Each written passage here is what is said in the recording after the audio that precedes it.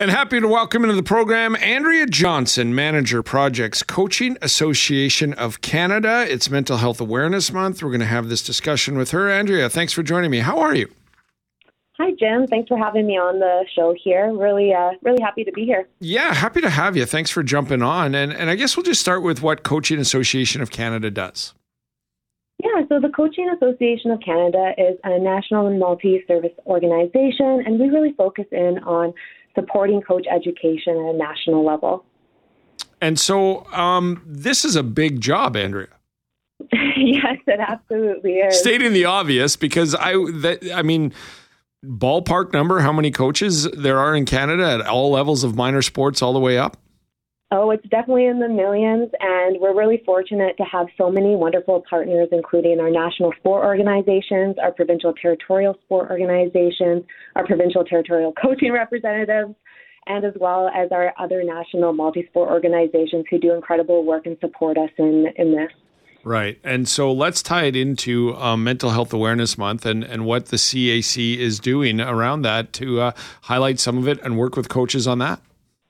Yeah, absolutely. So the CAC is really excited to be here in Winnipeg to attend the National Aboriginal Hockey Championships, which is currently happening at the Seven Oaks Arena, to directly engage with coaches, athletes, sport leaders, and local community organizations to talk about our new mental health and sport resource hub. Yeah, and while you're here, we've been talking about the hockey on the ice, and this is what's fascinating about it and why we're thankful that you're joining us today, because along with the great hockey and all that the tournament does for the youth that are involved in it, there's a mental health and sport resource hub. Discuss that with us and let us know where it's at and what it will be doing. Yeah, exactly. So the Mental Health and Sport Resource Hub is really a part of a larger project where our goal is to increase the mental health literacy of coaches in Canada. And again, we can't do this without some of our partners, including the Canadian Centre for Mental Health and Sport, Sport Manitoba, and Aboriginal Sports Circle, and of course with thanks to the funding from Public Health Agency of Canada. So really our goal here is we're focused on removing the barriers to access mental health resources and education for coaches. So that's why we've developed a mental health and sport resource hub where anyone can access some free online resources. You can complete free e-learning modules, find mental health organizations through our directory, and also access immediate support lines. The reason I think this is such a great initiative that you're doing here is that, you know, we focus so much, especially when it comes to minor sports, on conduct and making sure, you know, everybody's safe, but also around the idea that, you know, it's a fun environment, it's all this. And everything we focus on around anything to do with minor sports, whether it's coaching or for the kids, it comes around to mental health, does it not? Yeah, absolutely. I think that's a really major point in this project. And our campaign slogan is mental health is our sport, because we do see a really direct and important correlation between mental health and sport. And so what have you been hearing around? How long has this project been going, by the way? Yeah, so we just kicked off this project. Seems like not that long ago. It was August 2022, but it has been a bit of a whirlwind when the Mental Health and Sport Resource Hub launched on February 2023. So not long at all. Have you had time to sort of have some reaction to it? Yeah, I think one of the greatest reactions that we've seen is so many people reaching out to just ask how they can get involved, which is really exciting to be able to find a way to unite the sport community. As you mentioned, there are so many people involved, from athletes, coaches, great sport leaders, and sport organizations. So we're really excited to be able to try to unite people in this common goal to increase the mental health literacy of coaches. As well as it is for coaches, I would assume there's probably, you know, maybe it's not at the forefront of the initiative, but some trickle down to the athletes themselves. Like if your coach has some stuff, he has experience in some stuff, he sort of guides his own way. That'll come through in the coaching and the relationships any coach builds with their athletes. Oh, absolutely. I mean, we know that coaches are really key leaders in the sport environment, and they are in that position to positively impact the mental health of their athletes and sport participants. And really what we saw is they don't always have that training or that confidence to have conversations about mental health. So we wanted to ensure that we're providing that support to coaches to help them feel knowledgeable and empowered on the steps that they can take for both their own self-care, but also to support their athletes, and hoping that that education trickles down not only to their athletes and sport participants, but to everyone else who's in their community too. For anybody who hasn't coached, what are some of the stresses or some of the ideas that maybe a coach says, well, this is just part of the process. I got to organize. I got to do this. I got to teach. I got to. What are some of the aspects that you've heard from that this program would help when it comes to mental health and coaching? Yeah, well, we know that the stoppage of sport back in March 2020 was really difficult on coaches as a key support for the athletes and the sport participants that they coach, and also on themselves as well. We know that sport is a really healthy outlet for so many athletes and coaches. So we did see and did hear from a lot of coaches that it was a really stressful time, and they weren't exactly sure how to navigate it. So for us to be able to provide some of those resources, again, to really focus in on getting them comfortable with some of the language about mental health, about mental illness, and how that impacts mental performance is really the goal there.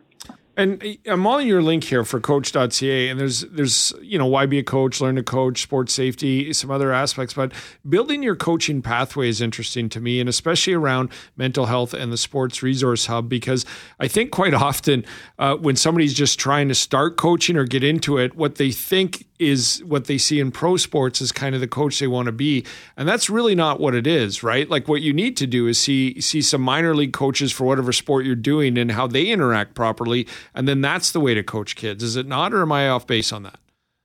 Yeah, that's a really good point. There are so many great leaders, and coaching is such a great leadership role to have a really positive impact on your community. So, and of course, there are always tons of sport and community organizations that are looking for volunteers. So if anyone's interested in getting into coaching, definitely recommend reaching out to a local organization in your area to get started.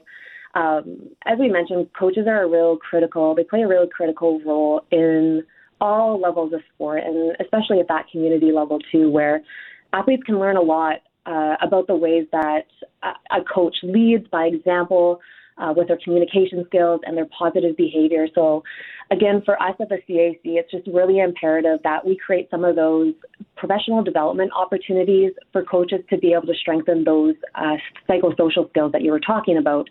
And this includes our mental health and sport e-learning module, which is also a part of this project. Great initiative. I really appreciate your time for sharing this, Andrea.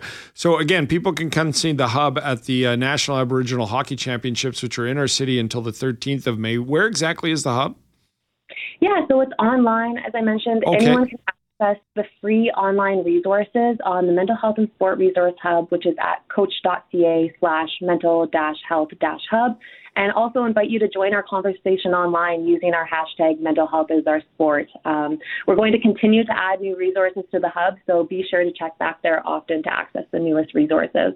Really appreciate it, Andrea, and I think it's a great initiative. Love to have you back in a little while and just see how some of the reaction has been going for it. So thank you for doing this.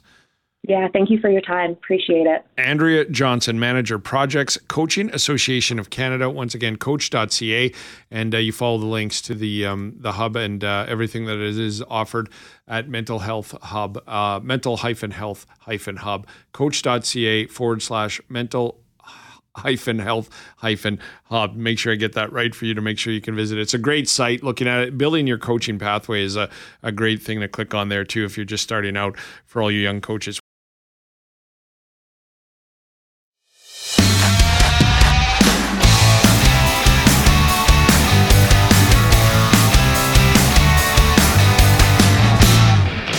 This is the kind of music you played at a party back in my day, but my day is long past. There's a party going on downtown, a dance party. We're going to talk about over 2,500 students will be live in person for the biggest downtown dance party in Winnipeg. Artistic coordinator of the Sharing Dance, Johanne Gingras, joins me now. Johanne, tell us about this party today. Hello, how are you doing? Well, we're having a great day here downtown at the Redplex. It is with the Winnipeg Ballet.